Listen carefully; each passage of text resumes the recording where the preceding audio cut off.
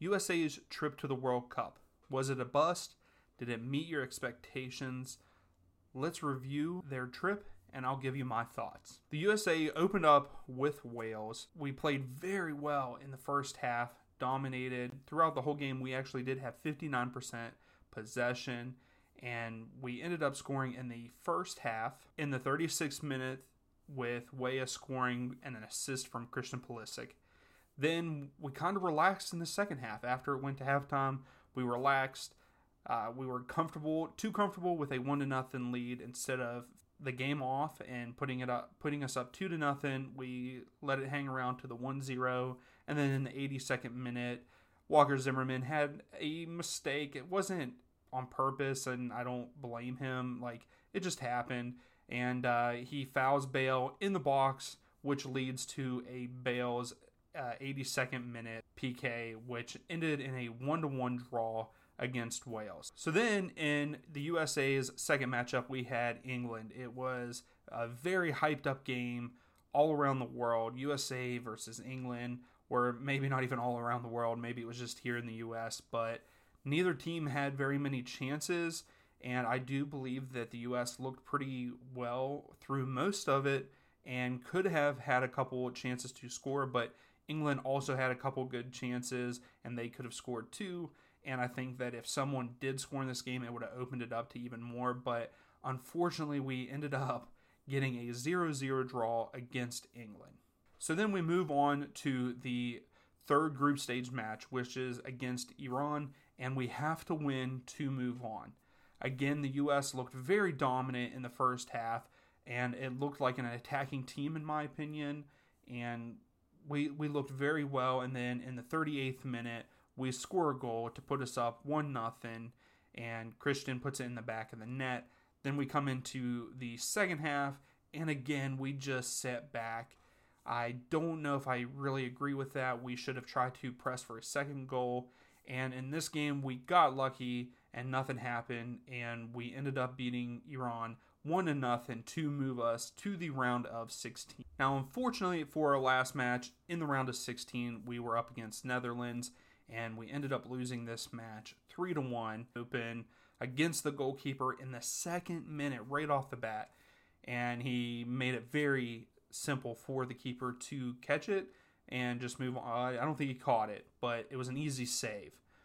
And then not even 8 minutes later, there was a cross into the box. Memphis was unmarked, and it was a nice, simple goal for him, and that puts the Netherlands up 1-0. So after that, the U.S. had some chances to tie it up, and they didn't look bad in the first half, but then right before halftime, pretty much the identical same play happens where Dumfries puts it across, and again, another player, Blind, wide open, unmarked, puts it in the back of the net, and going into halftime, we are down 2-0. So we go into the second half, and the U.S. had some opportunities. It was a very stale and static second half at the beginning, and there was a lot of times throughout this match it was very, to me, very boring to watch. But then finally we get a chance, and in the 76th minute, we got lucky, and Haji Bright had a deflection off of his foot go over his head and into the goal. The goalkeeper missed it, and one of the defensemen could not get to it. So at this point in time, it made the game 2-1, and it kind of pushed us a little bit more, and we got the momentum, and we started trying. And then again, they come down, and in the 81st minute, Dumfries wide open, pretty much in the middle of the 18-yard box, and he solidifies the game for Netherlands, and he puts it in the back of the net, which made us lose and made us go home with a 3-1 loss to the Netherlands. Now, for my thoughts on the U.S. men's national team, I thought and really liked the way that we played against Wales and Iran in the first half, that attacking style football. That's what I want. I think that's what we are best at. We are not a good team by setting back.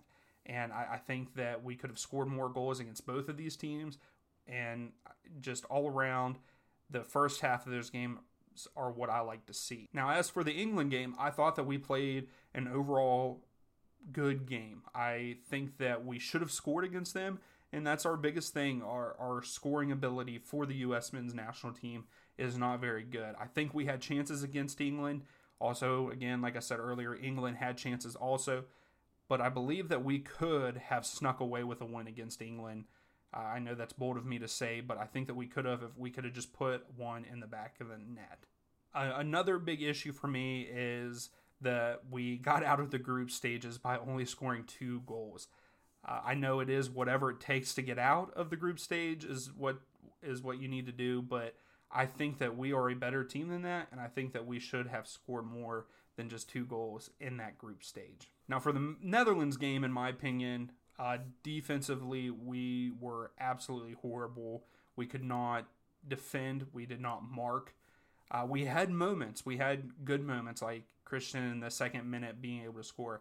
I think that his injury did still mess with him. If you go back and look at that game and some of his shots, he just couldn't put enough power on those shots. So I would say either fatigue and the injury combined just made it where his shot was not strong enough.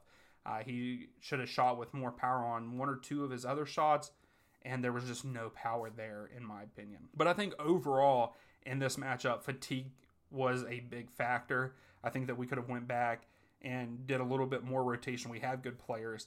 I would like to see why Gio Reyna was not on the field. I'd like to know why, not see why. I'd like to know why Gio Reyna was not on the field as much as he should have been. Was his injury still a big part of it, even though he's saying that he was 100%? And then also Brenden Aaronson, he can step in and take over, one of those roles in the midfield, or even put him on a wing, and we could have rest guys, I feel like, or even started him and brought Weston McKennie or Yunus Musa on. You could tell that both McKennie and Musa were very tired, like especially at the end of the Iran game. You could really see that Musa was giving everything that he had, because he was just he was struggling to get up and down the field there at the end of that match. But I think that is my thoughts on it for that. I think that we could have done more rotation. But to answer the question, was the U.S.'s World Cup a bust, and did it meet my expectations? I don't believe that it was a bust by all means. I think that it was a good experience for our young guys, for them to get that, to play in a World Cup. And I just think that it's not a bust for what came out of it. Now, did they meet my expectations? I expected more. We were the second youngest team in World Cup. We had the youngest starting lineup, I think, in every match, I believe.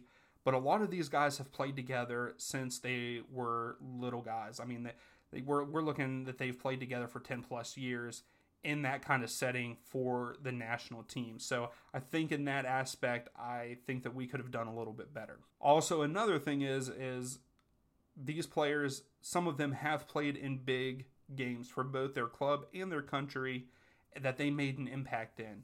Yes, those are different players in the club setting, but still, as an individual and the way that they play, there's some guys that have played in pretty big games, so they should know that atmosphere, and especially it was at a neutral site for everyone, so that also plays in a role to me. But fatigue, I think, is really what hurt us. My expectations against Wales were higher. I think that we should have beat them at least 2-1 or even 2-0. Yes, that was a very unfortunate penalty. And then also Iran, I think that we should have beat them by 2, 3, maybe even 4 goals.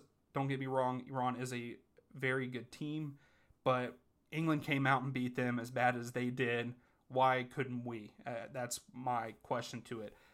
Again, it's the setting back in the second half that you got to keep pushing, in my opinion. These guys are not good just setting back. These guys need to be on the attack and trying to create chances.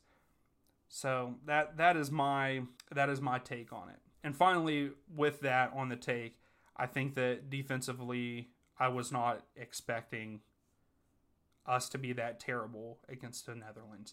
I don't know what happened there, what broke down, maybe no communication on the back line or midfield not getting back. I'm not sure what was happening, but I think I was very I'm very sad of how that worked out, and my expectations were not met in that one. But also, it was not a bust in my eyes for the viewership that it broke in the U.S., like the records that were broke in the U.S.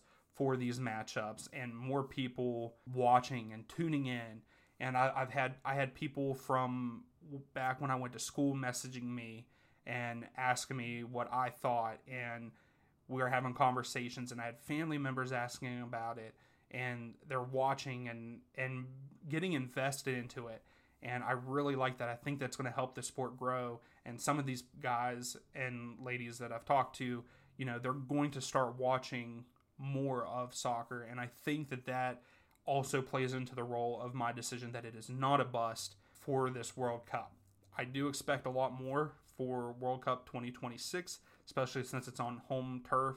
And I think that between now and then, the fans are going to grow here in the U.S., and I'm super excited for that. Then back to the players, players like Tyler Adams and even Christian Pulisic.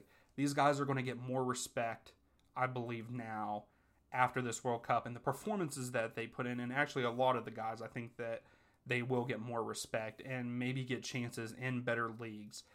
So it is turning around in the U.S., the soccer culture, and I am beyond excited, and I cannot wait for it all to explode, and I'm really excited for World Cup 2026. I can't wait to see our journey for that.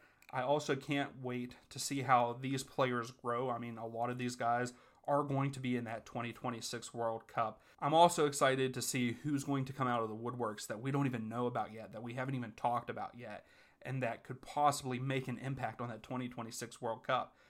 I have so much hope, and I'm very proud of these guys and what they have accomplished.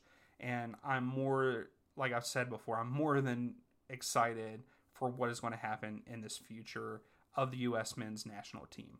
As always, though, thank you for watching. If you like the video, please give it a thumbs up. If you like the content, please subscribe, and be happy for others. And we'll see you next time.